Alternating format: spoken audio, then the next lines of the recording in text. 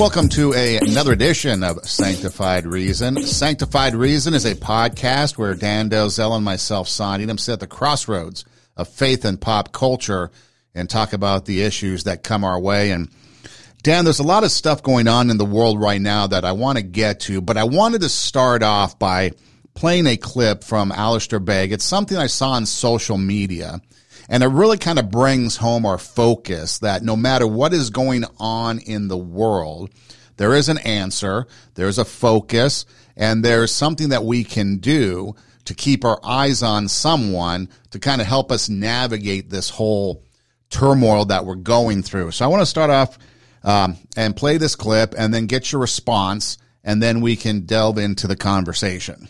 If you were to die tonight and you were getting entry into heaven, what would you say?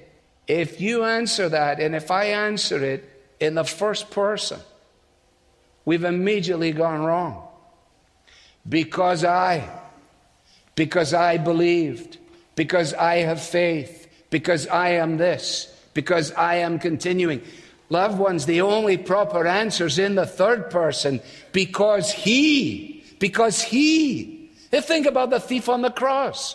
And what an immense, I can't wait to find that fellow one day to ask him, how did that shake out for you? Because you were cussing the guy out with your friend.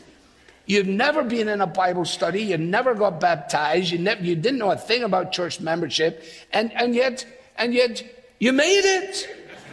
You made it. How did you make it? That's what the angel must have said, like, what are you doing here? Well, I don't know. What do you mean you don't know? Well, because I don't know. Well,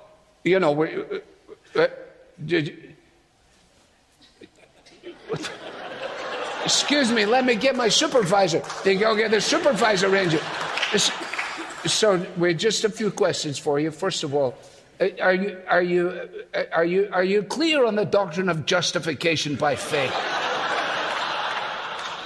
The guy said, I never heard of it in my life. And what about, let's just go to the doctrine of Scripture immediately. This guy's just staring. And eventually in frustration, he says, on what basis are you here? And he said, the man on the middle cross said, I can come. Now, that is the only answer. Dan, that's the only answer to a lot of things in life, and is Jesus. Keep our eyes on Jesus. Jesus has paid the price for us to save us from our sins. And if we keep our eyes on him and focus on him, we should spend eternity in heaven. And I thought that was kind of an interesting, it has nothing to do, the comments have nothing to do with the current events of the world that are going on right now. But it's just something that I thought that struck home. It's the simplest of things, because the man on the middle cross said, I can come. And oftentimes we forget about that. We forget that Jesus is the reason why we get to do a lot of things. We get to have hope. We get to have eternal life. We get to have healing. We get to have a number of things. And so I thought maybe we could just start off with that, get your thoughts on, what that means to us to have Jesus being our middleman on the middle cross, saying that we can be here. Yeah, what a wonderful topic to discuss on.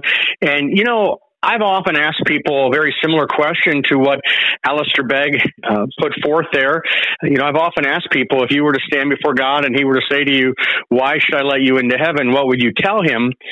And it's amazing, Son, how many people, including really the majority of Americans, answer that question by talking about, I'm a pretty good person. I think I've done this. I think I've done that. To kind of go to Alistair Begg's point, if you are going to talk about things you've done, then you're really, you don't yet understand the plan of salvation if you think that somehow your deeds, your works are going to get you into heaven. So I appreciate the question there that he posed, and I think it really does cut to the chase. You know, Dr. D. James Kennedy at Coral Ridge Presbyterian Church, who has now been in heaven for a number of years, but I know when I was younger, and many people. In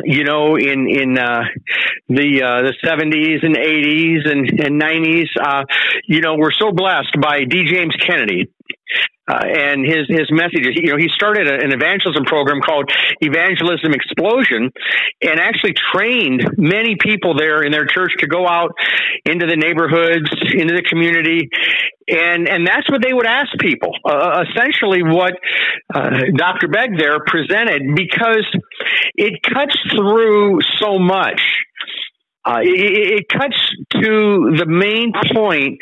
There really divides religion from Christianity, from a relationship with Jesus, because at the end of the day, son, it boils down to: am I trying to work my way to heaven, or rather, do I believe that Jesus paid my way, and I'm just simply relying on that? I mean, as you say, the man on the middle cross. I'm believing that, and I know, that he died for me. I know that heaven is my home. I know that my Redeemer lives. I know that my sins are forgiven, not because of anything I've done, but because of what he did at the cross. And so you're right, son, when you say, as you did here a little bit ago, that, with all the stuff that's going on right now in the world, at the end of the day, it does boil down to this. It boils down to a personal relationship with Jesus Christ. What do we mean by that? Well, we mean that you enter that relationship through faith. And then you grow in that relationship through obedience. But you're saved by grace through faith in Christ. You're saved on the front end of your relationship with God. And so the Bible uses words like redeemed and forgiven and justified and born again, saved. And that's what it's talking about. So the thief on the cross, son, the one who said, Jesus, remember me when you come into your kingdom. He was saved there at the last minute. And praise the Lord that he was. I'm sure, son, one day you and I will get to meet him and visit with him. I mean, we're going to have lots of time in heaven to be able to talk to people. And, I have no doubt that, we'll come across him at some point, but he's there. He's there right now. Jesus said, today you'll be with me in paradise. So how could a criminal get in at the last minute? Well, it's only by the grace of God. It's only through the cross. And so that's the message that we have to share in a world, son, that once again has been, just devastated by the recent terrorist attack by Hamas. And so people want hope. They want to know that God loves them, and that in spite of the terror, in spite of the evil that these terrorists have perpetrated and continue to perpetrate upon women, babies, young girls, other people, all sorts of just civilians. Who does that? Well, someone who is terribly lost, filled with evil, which, by the way, the guy who wrote much of the New Testament had lived similar to that, maybe not to that degree. I don't believe Saul of Tarsus was going around certainly cutting, decapitating babies, as we're told that these terrorists did, and other terrible things. But he was a bad guy. Saul was persecuting Christians, trying to haul them off to prison and so forth. But he got saved. The Lord met him on the Damascus road, and he was born again. And so there's hope today, son, even for someone who's a long way from God. And I appreciate, that clip you played there by Dr. Alistair Begg, because I truly believe it's just about the most important question you could ask a person. Yeah, and when we look at what the world's been like the last few years, and Alistair Begg started that clip with the premise, what if you were to die tonight? There's a lot of people that are looking at what's going on over in Israel. There's a lot of death coming out. There was a lot of people going to a peace concert in southern Israel that never thought that they were going to experience an attack. A lot of people went to this peace concert. You think of that one German gal that was paraded around. She probably never thought that her life was going to end that night. You think of other people, even people that are in the Gaza Strip that might even be, attacking Israel. They probably didn't go into it thinking that they're going to die. Maybe they do. Maybe their mindset's different. But they don't think about the afterlife. They don't think about what is going to happen when you die. And if the premise of the clip is, if you were to die tonight, we've had the pandemic, which a lot of people lost their lives unexpectedly. We have now wars. We have a lot of crime in our country where a lot of people are being attacked for no reason. You got people walking on the streets being attacked and killed for no reason. And so that question really burns bright today in the climate that we're in is, we're not promised tomorrow. And at any time, something could happen to us. And if that does happen to us, are we going to be ready? Because I think I read a clip one time or heard a clip one time that was really just bare bones innocent when it was Larry King was asking a panel, including John MacArthur, what happens to you when you die? And John MacArthur simply said that when you die, you immediately either enter the presence of the Lord or you don't. And then that's it. So as soon as we die, there's going to be something that either takes us to the presence of the Lord or not. And so that's a question that in this day and age that we really we need to be thinking about. What's going to happen to us if we die? Where are we going to go? What are we going to do? And if we don't stop to think about that, then it might be too late if we're not right with God. If we're not right with Christ, it might be too late for us because after we die, it is too late. Well, that's right, son. The Bible says it's appointed unto man once to die, and after that, the judgment. And when a person takes their final breath, then they are immediately ushered to one of two places. And the only reason we know this is because Jesus came and told us about it, and the scriptures tell us about it. There was very little in the Old Testament that addressed it very specifically at all. And of course, right now, the eyes of the world are on Israel, on their response to this terror attack.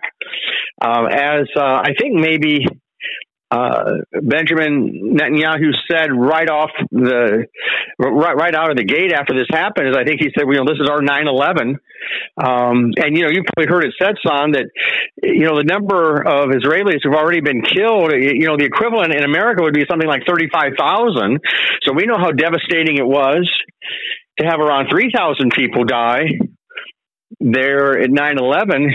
We'll multiply that by 10 if you just factor in, the size of the country and everything. So, the bottom line is this is it's completely going to change everything there in Israel and in the Middle East in many ways. I mean, one way or the other, there are going to be changes, but, you just don't know.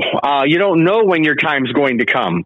You don't know, how much more time you have here on earth. And none of us are promised tomorrow. But, the Old Testament about the most really had said, son, I think of Daniel 12, chapter 12, verse 2. It said, multitudes who sleep in the dust of the earth will awake, some to everlasting life, others to shame and everlasting contempt. That's one of the few verses really in the Old Testament that really addresses eternity. So you can understand why a lot of Jewish people to this day, and their rabbis, they don't talk much at all about eternity. Not to say that there aren't those who believe in the immortality of the soul, but it's just not something that a lot of Jewish people seem to think about or talk about. But boy, when we came into the New Testament, when Jesus came, he ushered in so much more information. First and foremost, he gave his life. He brought in salvation. That's by far the biggest thing. The main thing Jesus did was to be our Redeemer, to be our sacrifice for sin. Now, along with that, he also said many things that we would have no way of knowing if he had not talked about it. For example, in Matthew 7, verses 13 and 14, Jesus said, "Enter through the narrow gate, for wide is the gate, and broad is the road that leads to destruction, and many enter through it. But small is the gate, and narrow the road that leads to life, and only a few find it." Now that's not something, son, that God's people in the Old Testament were told that specifically. Jesus said a lot about heaven and hell. It's been said that, he even said more about hell than heaven. But these are things we would have no knowledge of if it wasn't for what Jesus said, if it wasn't for what the New Testament then brings us. Hints of it in the Old Testament, certainly. And the Old Testament is just as authoritative as the New Testament, just as important for us in the sense of it being God's Word, just as inspired. But of course, obviously, we have to have the New Testament. We have to have the New Covenant. We had to have a Redeemer. We had to have a Savior. We have all the Old Testament prophecies that pointed to the coming Messiah, and then Jesus came and fulfilled those prophecies. So you're right that this is by far the largest issue a person will ever face. We're all going to take our final breath one day, and the Bible says in 1 Timothy 2:4 that God wants everyone to be saved and to come to a knowledge of the truth. And in 2 Peter 3:9 it says, "The Lord is not willing that any should perish, but that everyone should come to repentance." So God wants everyone to be saved, to repent and believe the good news. And the gospel is that God so loved the world that he gave his one and only Son, so that whoever believes in him will not perish, but have everlasting life. That, of course, is in John 3. Those words were spoken when Jesus was speaking to the Jewish Pharisee Nicodemus, who was a seeker. He came to Jesus at night. He obviously wanted to learn more about Jesus. And that third chapter of John, son, if a person was going to start anywhere in the Bible, and somebody said to me, Dan, give me one chapter. I'd probably say, well, if I can only name one chapter, read the third chapter of John to get you going, to get you started. They said, name one book. I'd say, start with the Gospel of John. Because the Gospel of John puts it out there in a way, son, that is so clear, so powerful, so necessary for us. And that third chapter of John is just loaded with information that only God could have given us. For example, after John 3:16, which I quoted about everyone who believes, has everlasting life, we read that, God did not send his Son into the world to condemn the world, but to save the world. That's an amazing thought, that Jesus didn't come here to condemn people. The Pharisees, the religious leaders, they were very good about trying to condemn people, like that woman who was caught in adultery. They were ready to stone her. They were ready to see her put to death, but not Jesus. He was ready to forgive her. He did not condemn her. In fact, he said such an incredibly wise thing to those religious leaders. He said, well, hey, if whoever is without sin, let him cast the first stone. And that shut their mouths pretty quickly. Because what could they do then? They'd have to claim to either be perfect or not. And then Jesus, of course, gave her then that very important message there at the end, he said, neither do I condemn you. Go and sin no more. So he sent her forth to live in a new way, to live in a holy way, not to continue to pursue adultery, but rather to repent of that and to give her body and her soul to the Lord. The Bible says all of the sins a man commits are outside his body, but he who sins sexually sins against his own body. So she was sinning against the Lord. She was sinning against her body, but Jesus did not condemn her. He saw who she could be. He loved her, but he certainly did not just send her on her way and say, kind of, pat her on the head and say, go do whatever you want to do. He said, go and sin no more. So that's what Christ calls his followers to do. But we have to remember, and this goes back to Alistair Begg's question, we have to remember, though, son, we do not enter into this relationship with the Lord by our works. You cannot work your way into this relationship, but you can believe your way in. That's what the New Testament teaches, because the gospel, we didn't have the gospel in the Old Testament. Now, there was God's grace for his people. There was God's love. There was, there were the prophecies about what was coming. But the gospel message itself, as is summed up in John 3:16, that only was brought to us when Christ came. So it's a remarkable story. It's an everlasting message of God's love for us. And anyone who is wise, son, will run to the cross today, to that man on the middle cross, because whether we want to admit it or not, we're all like that criminal on the cross. We're all guilty. We all deserve to pay for our sins. That's the teaching of the Bible. Now, we may not be like that criminal in the sense of, you say, well, hey, I'm not, I'm not in a position where, the state, can try me and convict me for something. Well, that it may be true. Great. But God sure can. And that's what Judgment Day is all about. All of us have our fingerprints, as it were, in heaven's database. All of us are guilty of sin. There was this man, this predator, who a couple weeks ago kidnapped that little 9-year-old girl from the state park in New York. She was camping with her family and out riding her bike, and she was with some friends, I guess, and she decided to do one more lap around this little loop they were riding, I guess, and she didn't come back. And they found her bike, but she was gone. Now, this man who took her, this predator, he ended up putting a ransom note in the mailbox of her parents.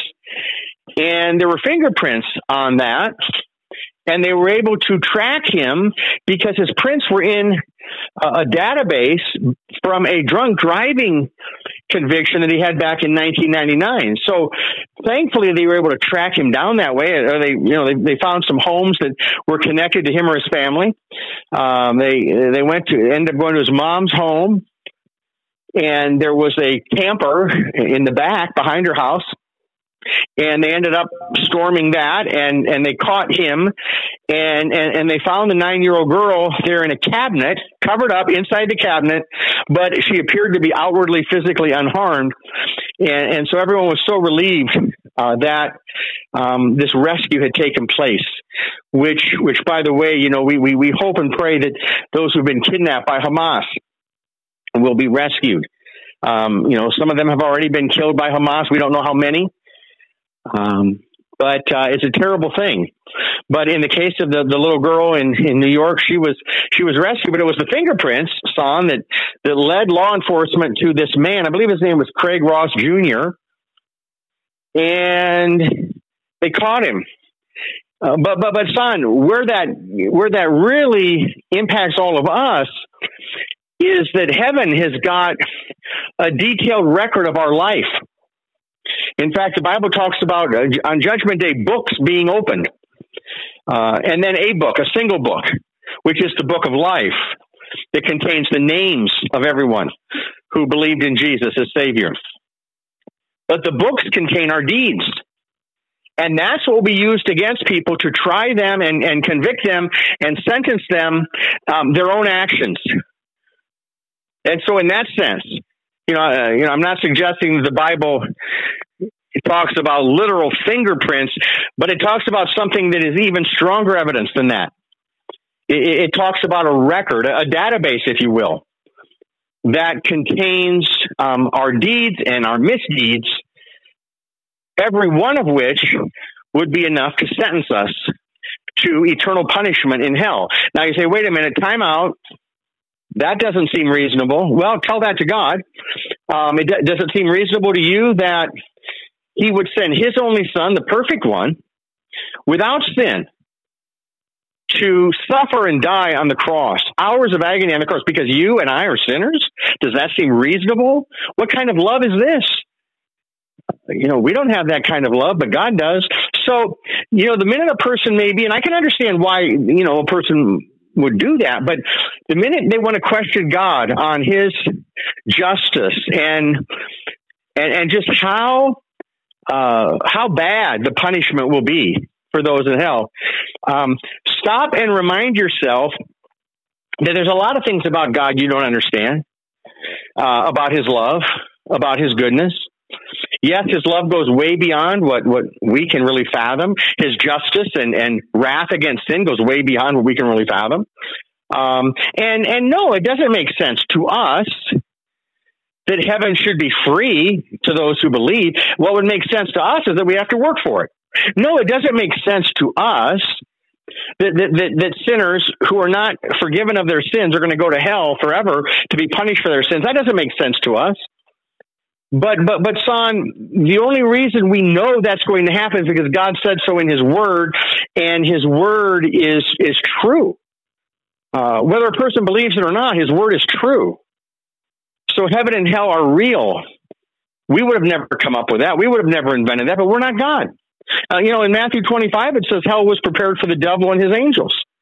That's why hell was originally prepared when that fallen angel who had been created a holy angel, when Lucifer rebelled in heaven and a third of the angels went with him.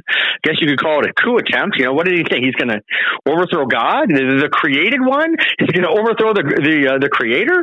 Well, that didn't get him very far. In fact, Jesus said in the New Testament, the Gospel of Luke, he said, I saw Satan fall like lightning from heaven.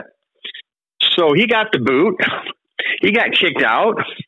And the rest is history. He shows up then in the Garden of Eden, and he, you might say he successfully, from his vantage point, viewpoint, he successfully worked on Adam and Eve and led them into sin. But, the devil knows his time is short. In Revelation 20, verse 10, it says, and the devil who deceived them was thrown into the lake of burning sulfur where the beast and the false prophet had been thrown. They will be tormented day and night forever and ever. So his time is coming, just like it's already come for some of these Hamas terrorists. Quite a few of them have already been killed now, as Israel has responded the way that, any nation has the right to respond when they're attacked. And so quite a number of Hamas terrorists have died and have gone to hell, unless, somehow miraculously they knew the gospel and before they got, blown up or shot and killed or however they died, unless they turned to the Lord. But I'm guessing that probably didn't happen, not because God didn't want it to for them, but they chose their path. They chose the path of evil. They chose the path of terror.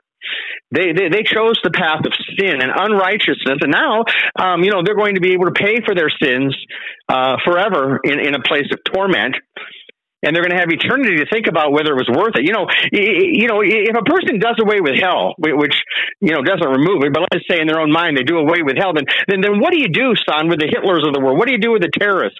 What do you do with Al Qaeda? What do you do with those who attacked us in America on 9/11, or Hamas who attacked Israel? What do you do with that if there is no hell? Where's the justice then if there is no hell? Well, Jesus said there is a hell. He talked about it very, very clearly. And he said it's a place where there'll be weeping and gnashing of teeth. He said it's a place where the fire never goes out. He said everyone will be salted with fire. Now, there are people who laugh at that and mock that. But I assure you, son, no one in hell today is mocking it because they know, because they're in the middle of it, they know that it's as real can be. When you're in the middle of it, how about these people in Israel today, in Gaza? How about, those people who are kidnapped in Gaza today? How about those Israelis who've been attacked, those families who've had loved ones die or kidnapped? They're in the middle of it. You can't tell them that they're not going through hell right now, because they are. And that hell has been unleashed upon them by these terrorists. So, all of these things, son, are going on. But as you said at the very outset today of the podcast, we always have this message that Alistair Begg reminded us of. We always have that to fall back on. That is our lifeline. That is our foundation. That is our eternal assurance. That even when things in this world are falling apart, that God loves us, Christ died for us, He has an eternal home for all who will receive Him by faith. Again, in the Gospel of John, the first chapter, yet to all who received Him, to those who believed in His name, He gave the right to become children of God. So, Dan, what book should I read? I'd say start with the Gospel of John. Son, I've given out many copies of the Gospel of John over the years, and as have many Christians. It's widely distributed, the Gospel of John, and it's a great place to start. So, yeah, this is a wonderful discussion today, son, that we're having about the most important issue we could possibly be talking about. Dan, when you look at the history of Israel and those that have attacked it over the years, Israel has always risen to the occasion and come out victorious. Even when they've been outmanned, they've been kind of like the underdog, so to speak. When it talks about the Israelites being God's chosen people, and they were going to be brought to a new land, and Abraham was promised a great nation. With all this stuff that's biblical, obviously we've gotten away from a biblically based world, and we've gotten into a politically based world. A lot of these, I don't know what you call them, ethnicities or heritages or people that we refer to, like, for example, if you're Jewish, that's your religion and your culture. If you're Palestinian, what is that? I mean, are you an Arab? Are you a Muslim? Is it something else? Okay. So anyways, the point is that we've gotten out of the religious world into the political world now. So everyone's looking at what's happening in Israel from a political lens. But when you look at what's happening from a biblical lens, and I'm not even really talking about, Revelation and end times prophecy and stuff like that, which a lot of people are starting to jump on. But when you just look at what's happening, obviously God's hand is in it, but is He going to lead Israel to victory in this? Is that something that we can look back on history and say that, despite the odds, Israel always came out on top because God was involved in it, like He was in Old Testament times when the Israelites had to go up against people, like when David had to go take down Goliath and things like that? Is God's hand in this, and can we expect Israel to come out on top? Well, it's interesting, son, when we look at the history of God's people, and we look at the promise that God made to Abraham. We look at what God told His people from the outset. He made it very clear to them, that if you obey me, then I'm going to protect you from your enemies. I'm going to bless your crops. I'm going to bless you. Because, there's nothing that God loves more, son, than to bless His people. God loves that more than anything else. But the history of the Old Testament is a history where so often God's people allowed their hearts to go astray. They would forget the Lord. Sometimes they would worship false gods. They would disobey the Lord. They would not honor Him. And what happened in those situations? Well, the Lord allowed His people to go into captivity. And he told them, hey, if you disobey me, if you don't honor me, then this is what's going to happen. So, God has always been watching out for his people.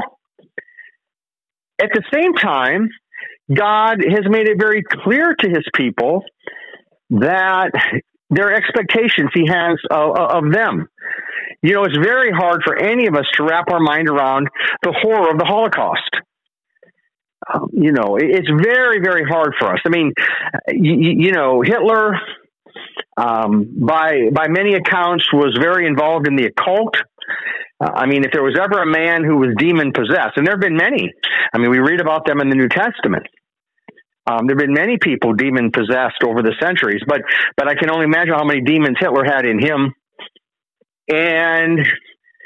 But then you get down to the question of, why did God allow that to happen? And I suppose, son, you could point to a whole host of reasons. Where were God's people now? In Hitler's day, where were the Christians? There were some, but why weren't more Christians standing up and stopping Hitler before this happened? This whole issue of free will comes in, and I'll jump back to the Jewish people here in a minute. But you think about people there today, the Palestinians, and the thing you have to wonder too is how many of those Palestinians, have been responsible for putting Hamas into the position that it's in, electing, them and empowering them. Now, I'm sure there have to be a good number of Palestinians that don't, support that, and certainly I would hope would not support what Hamas has just done. But my point is this. God, it seems, throughout history, often lets things play out and leaves it up to human beings to put a stop to evil or not.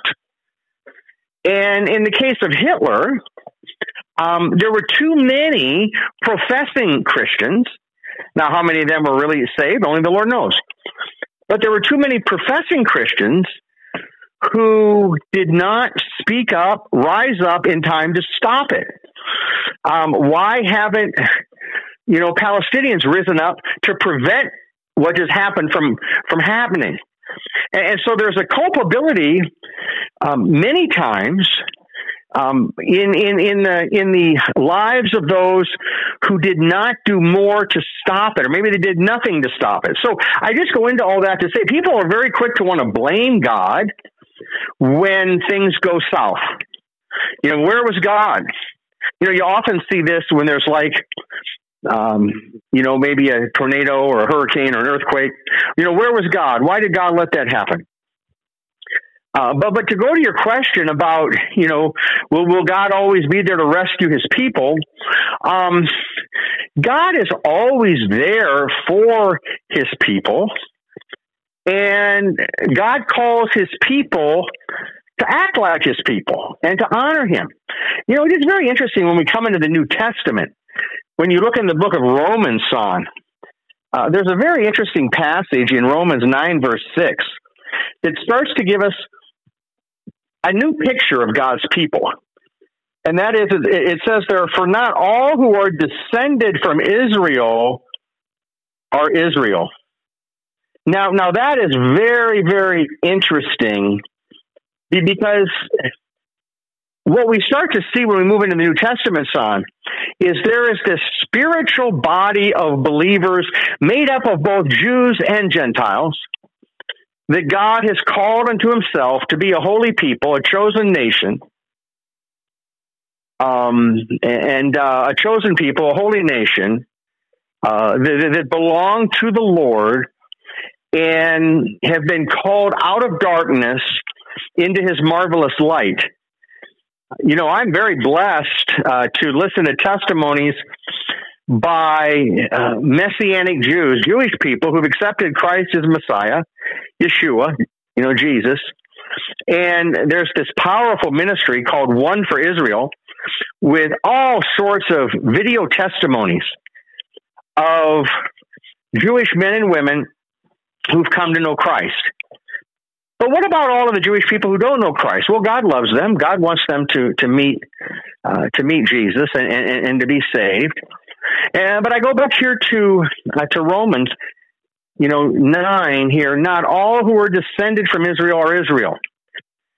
So today, when we say, well, who are God's people? Yes, there's a very real sense, obviously, that the Israelis, that those are God's, chosen people in history, no doubt about it.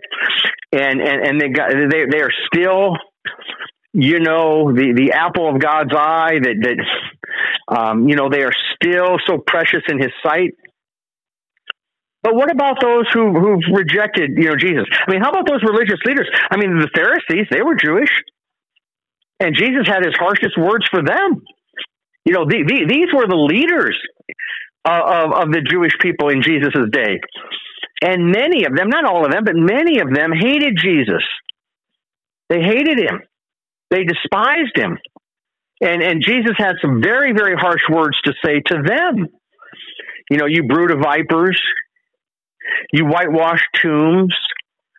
I mean, He called them out because of their hypocrisy and because they rejected Him. In fact, He even went so far, son, on that to say, he referred to them, they were talking about, that they're children of Abraham and so forth. He said, no. He said, your spiritual father is the devil. Now imagine that. Imagine this Jewish carpenter that these Jewish leaders thought was just out of his mind, telling them that they're children of the devil. But that's exactly what Jesus did, because it was true. They were rejecting the very one that God had promised He would send. And so they were listening to the devil. They were not listening to God. Now, having said all that, God loves the Jewish people today.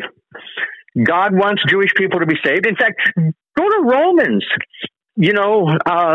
where Paul says, I'm not ashamed of the gospel, because it is the power of God for the salvation of everyone who believes, first for the Jew and then for the Gentile. So that's in Romans 1:16, son. I mean, that's New Testament. So that's interesting, isn't it? That the very gospel message was given first for the Jew. So that tells you right there the very, very high priority that God places on every Jewish person, that Christ died for them. Yes, Christ died for us who are not Jewish by birth as well. But we are now born into God's family, into this spiritual family made up of Jews and Gentiles who accept Christ. What about those Jews and Gentiles who don't? Well, the Bible says they're outside of the family of God. They're outside of God's grace because they've chosen to reject the one who came here to be our Savior.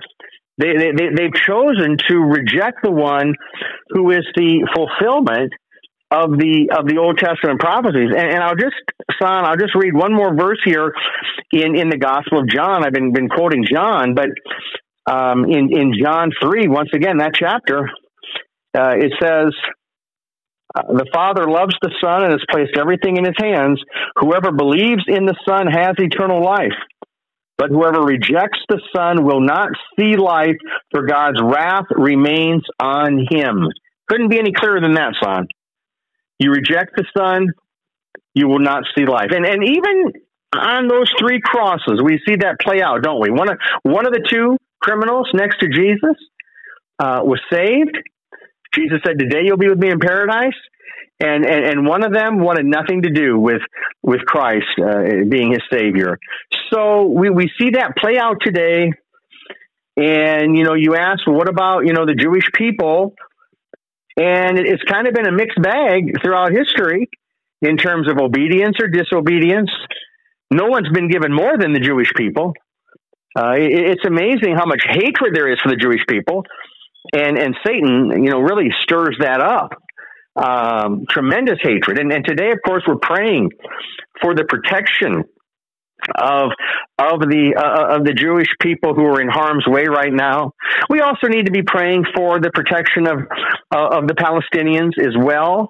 I'm talking now about the innocent civilians. I'm not saying that we need to pray for the protection, obviously, of the terrorists. Israel has a right to defend itself. Any nation has a right to respond and to take out terrorists the way that Israel is doing right now. So a lot of prayer is needed. A lot of people need prayer. The hostages, those who have not yet been killed by Hamas, a lot of, civilians need prayer. But it's really now going to be up to people, the Palestinians. They're going to have to choose a side, right or wrong. Either hand over the terrorists and expose them, or go along with them. Support what they're doing. And there's a right side and a wrong side to that. Because it's not the Israelis that are out decapitating babies and kidnapping, civilians. That's being done by those in darkness, much evil.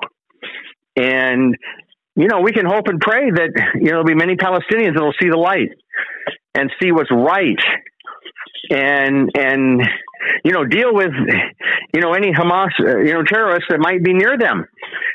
Because these are evildoers like Hitler who do not deserve to live.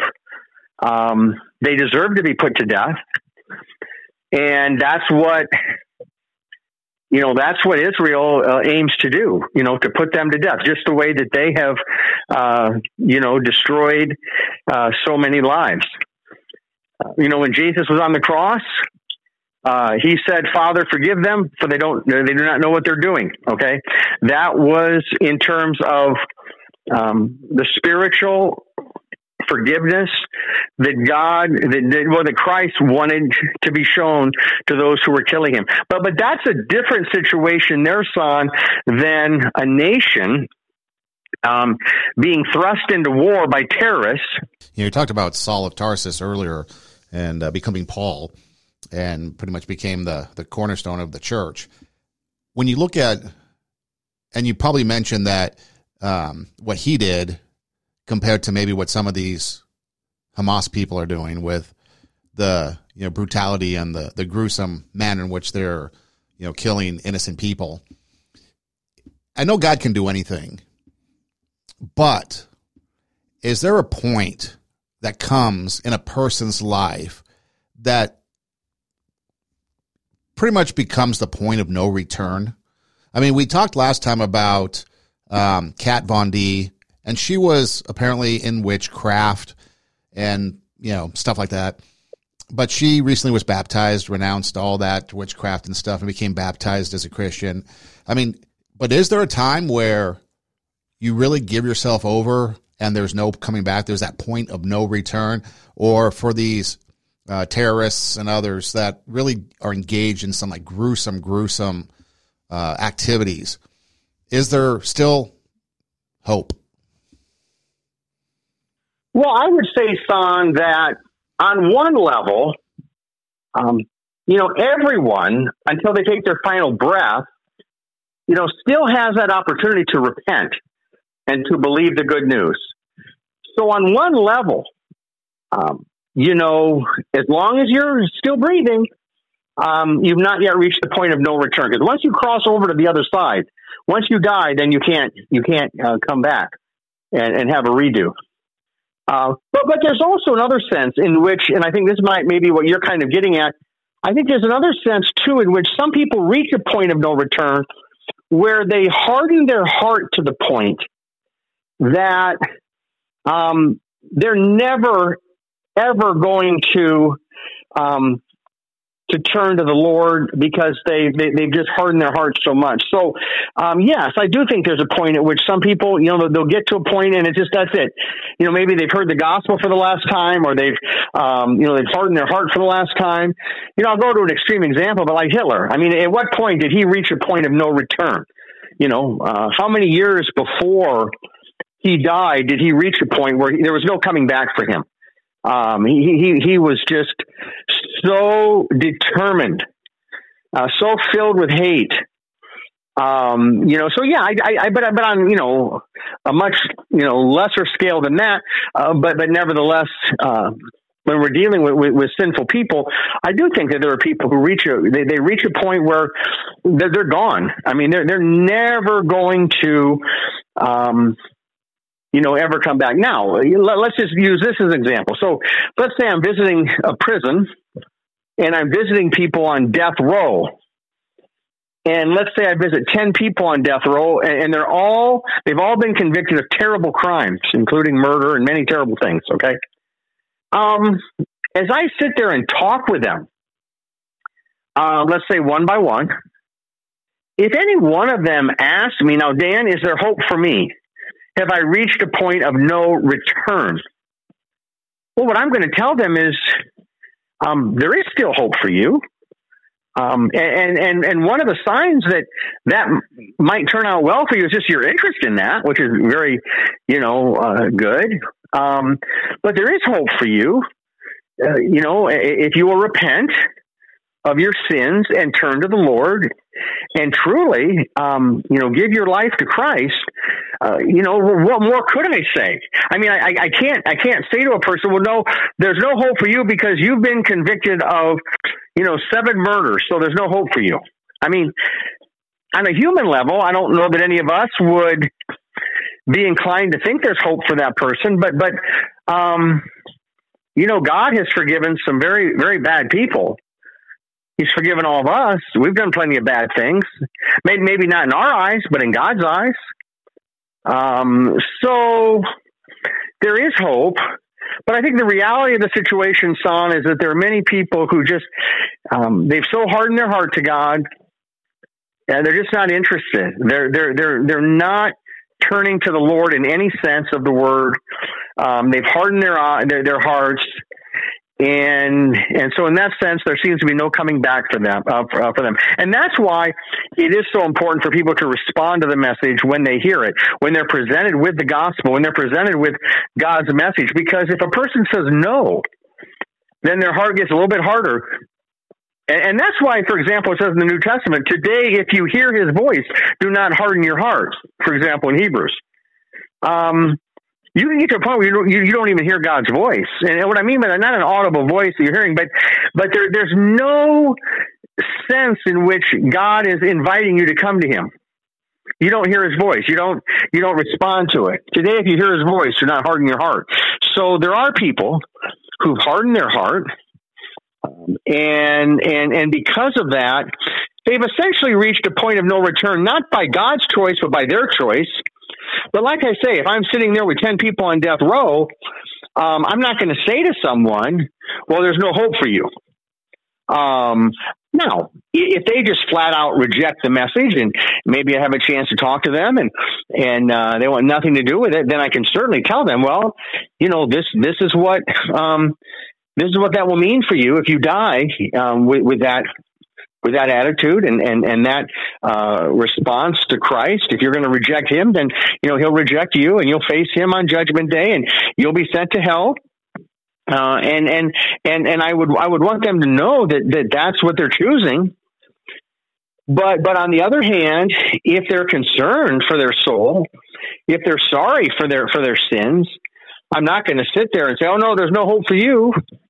Christ's blood cannot quite cover your sin." But I do know on a human level that's very hard, especially for victims' families. That's a very tough pill to swallow for a lot of people. And are they sorry? Are they born again now? Did they accept Christ as Savior? And it's obviously very wrong. I mean, if you're someone whose loved one has been killed by somebody on death row, it's always amazing, Simon. You see these stories of people who go and they choose to forgive the person who killed their son or their daughter. I mean, it just kind of blows your mind. And it's like, wow, how do you do that? And they say, well, the love of Jesus in my heart. I mean, I have no choice but to forgive.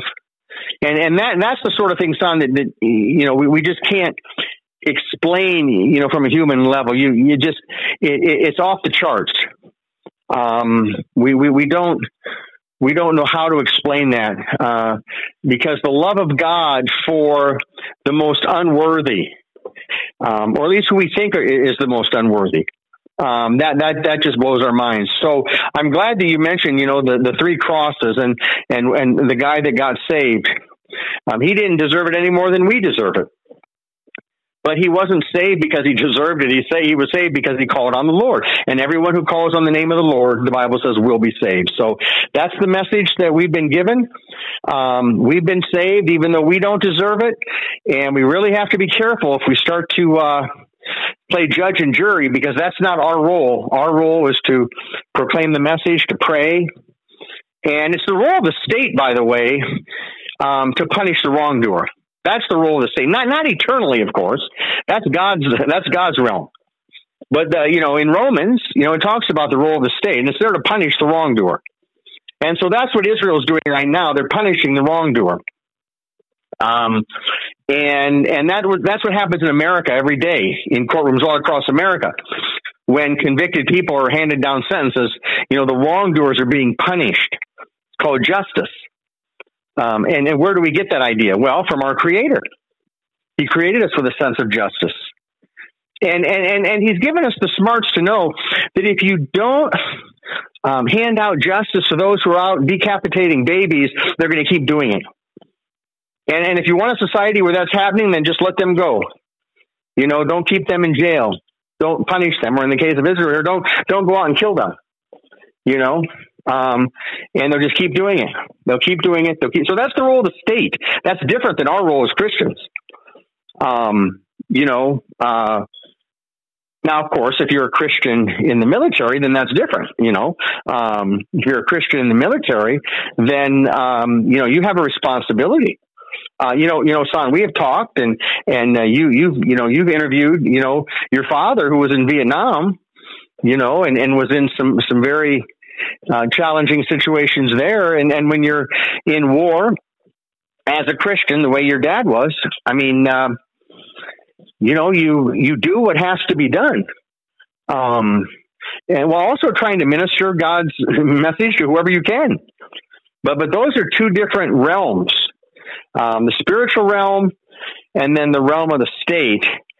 And both of those play out according to an orderly process. That's the hope, anyway. Many times doesn't happen here in this world. The withdrawal from Afghanistan was anything but orderly. It was terrible. What a fiasco. Many examples like that, where things don't operate the way they're supposed to in this world. People have even wondered now, what happened with the security breakdown with Hamas? And, why wasn't that caught ahead of time? So those are questions that people are starting to ask.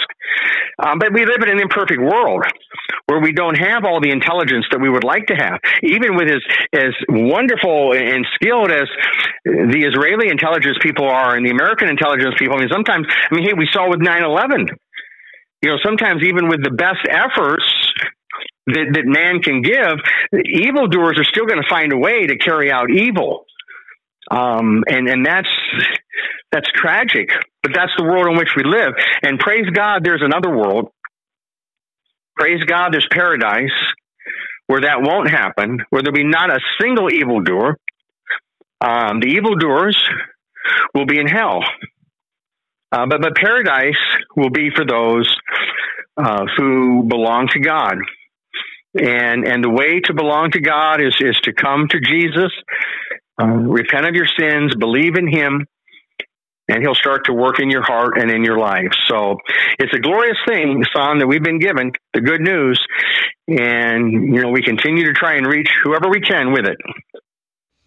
Yes, indeed. And if there's any or ever a time for prayer, now would be the time, because just the way the world is going. Dan, we appreciate your time and your insights as always, and we thank you for sharing them with us, and we look forward to our next conversation. And if you would like to hear other podcast episodes, you can go to our website, RadioWarp.com. That's radio, W-A-R-P, RadioWarp.com. You can look for the Sanctified Reason podcast logo. Click on it, and all of our past shows pop up. You can also listen pretty much anywhere you listen to podcasts, and you can also go to our Instagram page, Sanctified Reason Podcast, and they're all listed there as well. So pretty easy to find. And so email the show as well, sanctifiedreasonpodcast@gmail.com, sanctifiedreasonpodcast@gmail.com. You send us an email, and we will definitely reply. So once again, thanks for listening. Do tell a friend, and until next time, God bless.